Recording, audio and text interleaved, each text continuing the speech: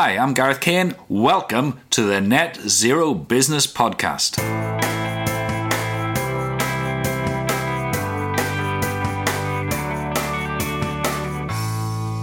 So this week I have something slightly different for you. This week it's me being interviewed a few years ago by Anthony Day as part of his Sustainable Futures podcast. Now Anthony has recently retired the Sustainable Futures podcast, which is a great shame because it had some great content on here. So in a way this is a bit of a tribute, but I felt our discussion went down some very interesting lines. So here's me being interviewed by Anthony Day. Today I'm talking to Gareth Kane, who is a sustainability expert and an author of a number of books. Gareth, welcome. What actually started you on your sustainability journey? Well, thank you, Anthony, for having me on today. It's a great pleasure.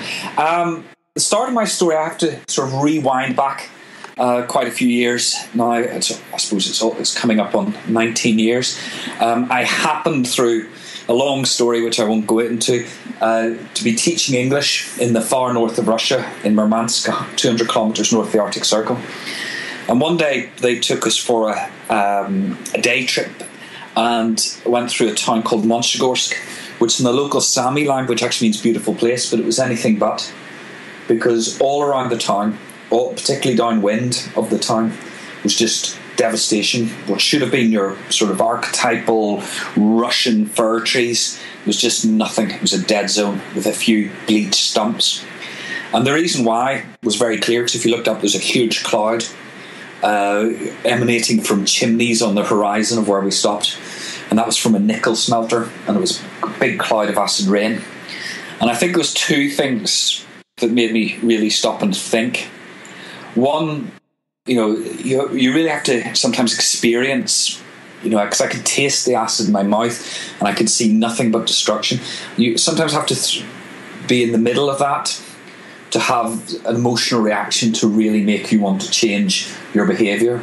So I decided almost there and then, or certainly mulling on that in the next couple of days, that I was going to change my career from being a sort of jobbing project manager in the public sector to really trying to make sustainability happen and stop that type of destruction. The other side of it was I'm an engineer by training, and back when I did my engineering degree, there was no such thing as sort of engineering for a sustainable future or the various variations in those phrases that you see around the country today. If you wanted to do environmental engineering, it was about sewage.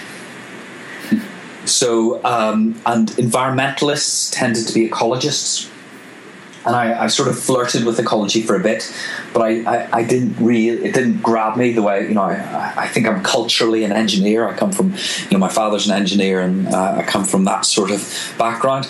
But standing there and seeing the ecological destruction and this sort of pathway back to a piece of engineering, which was the nickel smelter, I suddenly realised that the skills I had problem solving in engineers were what we needed. It wasn't an ecological problem. It was, at that point, I thought definitely an engineering problem. And now I'd probably say, well, it's a bigger issue to do with the economy and everything else. So it was a real sort of road to Damascus moment for me. And when I came back to the UK, then I got a job at the Engineering Design Centre in Newcastle University, looking at designing out ecological problems and on the drawing board. And then I suppose my career progressed from there. Right, and that was 10, 15 or even more years ago, was it? 15 years ago. It was 98 I started at Newcastle University. So 17 years ago, almost to the day, I suppose. And since then you've set up Terra Infirma, and you've been working with some of the world's largest corporations. Yes, it's quite interesting because I'm the archetypal one-man band working out of a room in my family house, and the client list that we've worked with is some of the biggest organisations in the world: the NHS, BBC, BAE Systems, Johnson Matthey PLC, News International, and quite a few others. So that in itself surely is encouraging, that there are major household names who are taking sustainability seriously. Oh, I think so. I tend to take issue when people are downbeat and say, we're not really doing this, we're not really doing that, nobody's interested, blah, blah, blah. And only to a certain extent is that true. There's certainly a core set of organisations who are really taking this seriously. And research by Harvard Business School has shown that when they compare what they defined as high sustainability companies against low sustainability companies, the high sustainability companies outperform the low sustainability companies on financial terms by about 50%, no matter what economic metric or financial metric you use. So, the business case is very, very clear. And yet, if you remember, at the time of the Davos conference, the World Economic Forum back in January, PwC published its global CEO survey, and there was comment at the time that they didn't mention climate change anywhere in it because they said, well, our global CEOs just aren't interested. Yes, I find that I sort of find that quite hard to believe from my own experience, because there are huge companies, as I say, who are taking this very seriously, and the only way you can take sustainability seriously in an organisation is to have that commitment from the top. It just won't happen otherwise. This is, excuse the plug, but this is why I wrote my second book, The Green Executive, was because at that time in my consultancy, really the debate was moving from a sort of environmental management level up to sustainability leadership. And when people were asking me to engage with the leadership, I couldn't find any models out there produced by anybody else for that engagement. So I produced my own, and that then evolved into that book, The Green Executive. Right, that you said was your second book. How many have you written now? I've written 2 full-length books, and then 3 Dose shorts for Dose Sustainability, which are sort of meant to be snappy 90-minute reads.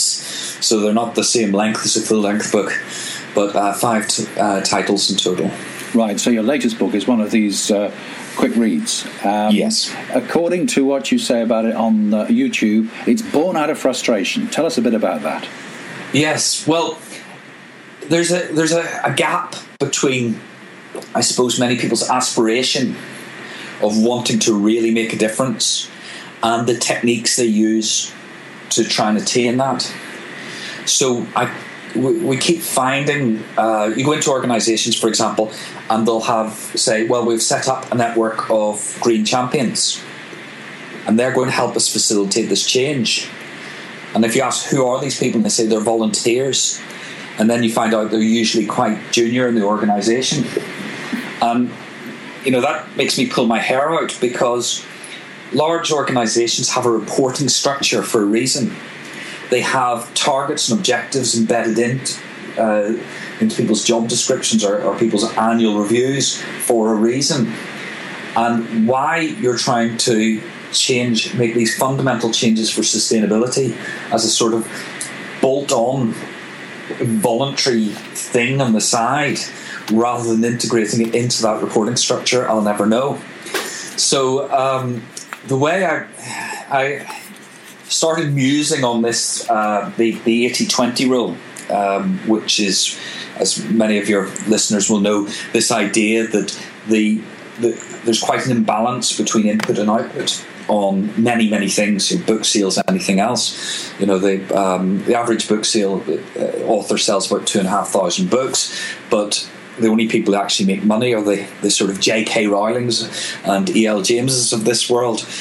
So a very small number of authors are responsible for a huge percentage of the of book sales.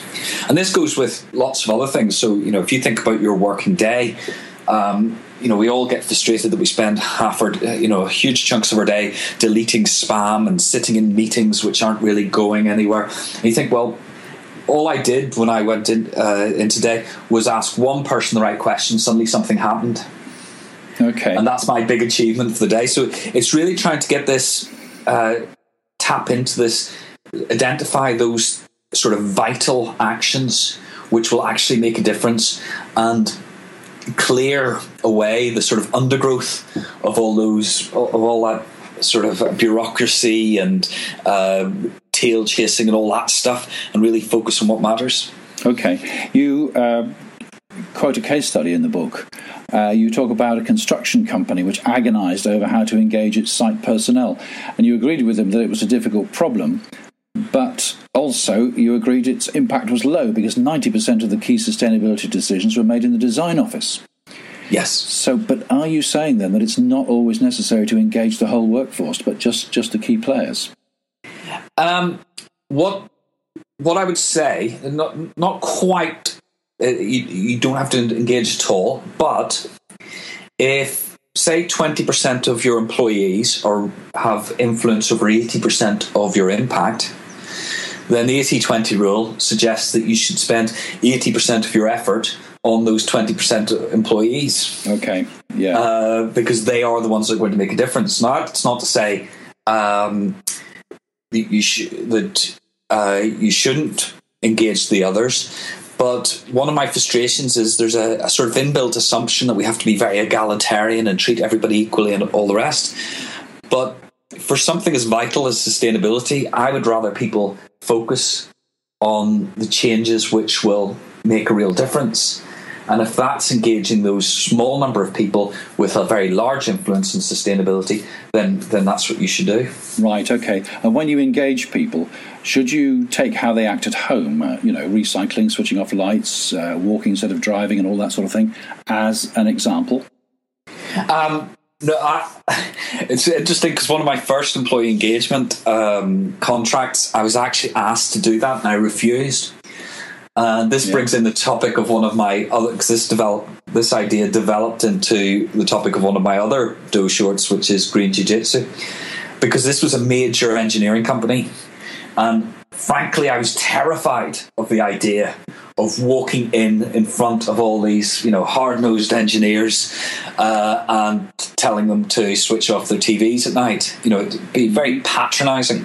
Yeah. So I persuaded the client instead to let me present sustainability as an engineering problem requiring engineering solutions. And the engagement workshops, rather than me telling them anything, was all about getting them to apply their knowledge to the company's sustainability issues. And it was phenomenally successful. So I call this Green Jiu-Jitsu because the traditional engagement technique of sort of sloganizing people, I liken to boxing, where you're trying to pummel the other person into submission. In Jiu-Jitsu, the martial arts, you see your opponent's height, strength, speed, momentum as opportunities, not as threats. So Green Jiu-Jitsu is about seeing people's strengths as an opportunity to engage them in sustainability, rather than seeing them as sort of somehow damaged and you want to help, you want to fix those problems. So for engineers, you talk about engineering.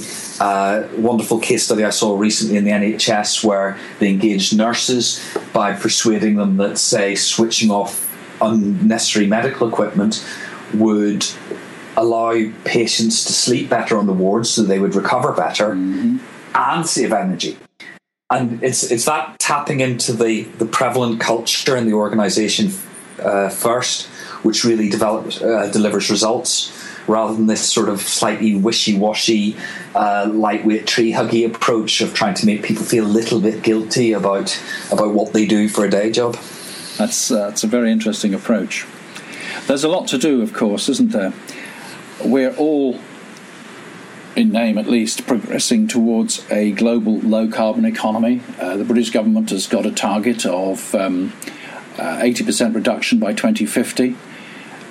What do you feel about our progress? Are we making progress? Are we actually going to achieve what's necessary to stop dangerous climate change? Are we actually going to be able to get there? We need to keep accelerating, I think, but we are accelerating. If you take, for example, the UK's energy mix, back when I started in sustainability, we had 2% of our electricity came from renewable sources, and 90% of that 2% was hydroelectric in Scotland. Mm-hmm. And now it's pushing 18%. And all of that is wind and solar. You know, they say that solar capacity doubled in the UK last year. Not the number of installations, the capacity doubled in a year. Yeah. And that is, that is a surging technology, a surging sector, a new business model. Yeah, it's interesting you should mention that, because yesterday I was at the Community Energy Conference in Manchester, and I hadn't realised what the potential is for localised renewables. It's enormous. We haven't scratched the surface yet. But in Germany, they are making very, very significant advances, and obviously the opportunity is there for us to do the same. Yeah, and we have to think of the way we measure these things as well, because a lot of renewable energy isn't measured because it's not connected to the grid. Mm-hmm. So if you think of all those standalone road signs with a solar panel on top, oh yes, none of those count. Because the road sign has never been connected to the grid, because it doesn't have to be. Yeah. If we didn't have the solar panel on top, of course, it would have to be connected to the grid. Yes. So everything from pocket calculators to road signs and people having these, the use, say, of solar panels on your roof. It's only measuring that. It's only measuring that electricity if it feeds into the grid. It's not measuring the stuff you use directly in your house when the sun's shining and you've got the radio on or the fridge on or whatever during the day. So I actually think the contribution from renewables is much larger than the official figures, and we have to develop, just in the same way as we have to develop new ways of using that power because it's intermittent, etc., etc. Yeah. We have to find new ways of measuring it properly, so we can really appreciate where we're going or how well we're doing. So, in summary, are you optimistic for the future? Well, I think you have to be. I don't like the doom and gloom merchants because most of the signs is that we are moving quite swiftly now in the right direction. I don't think doom and gloom helps anybody.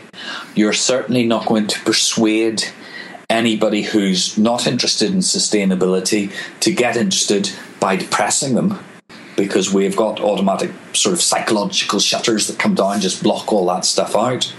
And again, that's a bit of the going back to the green jiu-jitsu thing, that's part of the thinking, is if you want to enthuse people about sustainability, you have to work out how sustainability overlaps with their interests, and that will be different for different types of people, but there's always a way.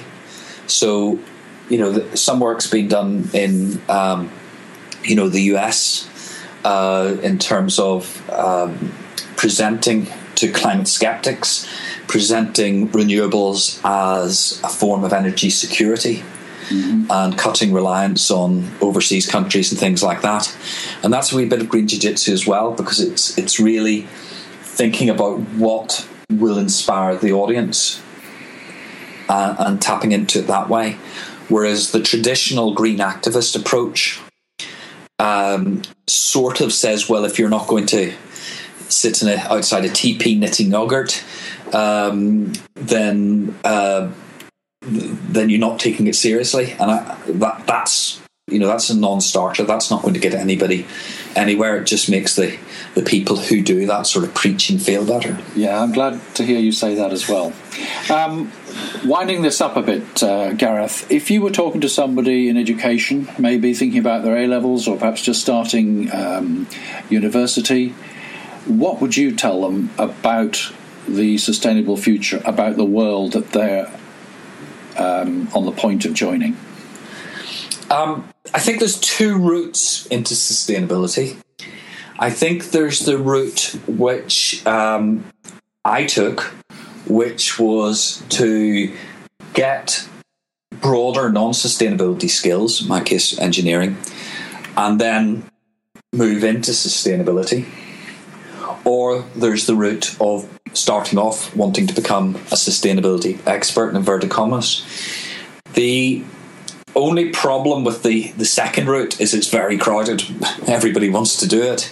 So in some ways, if you've got an interest in chemistry, I would advise people to do their chemistry A-level, do their chemistry degree, and then start looking at green chemistry, which is very, very important and vital for the future, because those skills will be the ones which will be in most demand, not people who understand life cycle assessment. Right, okay. Well, I'm sure we could talk for hours. Thank you very much for your ideas and insights, Gareth. It's been a pleasure, Anthony. Okay, thank you very much. And maybe we'll invite you back in the future, because everything's changing. The whole world is changing. And I'm sure you'll have more to tell us if we call you back again. Thank you, Anthony. Thank you for now. Cheers. If you found this episode of the podcast interesting, please do me 2 wee favours. First of all, give it a 5-star rating to help others find it as well. And secondly, subscribe via your usual podcast provider so you'll get every episode into the future. Until next time, goodbye.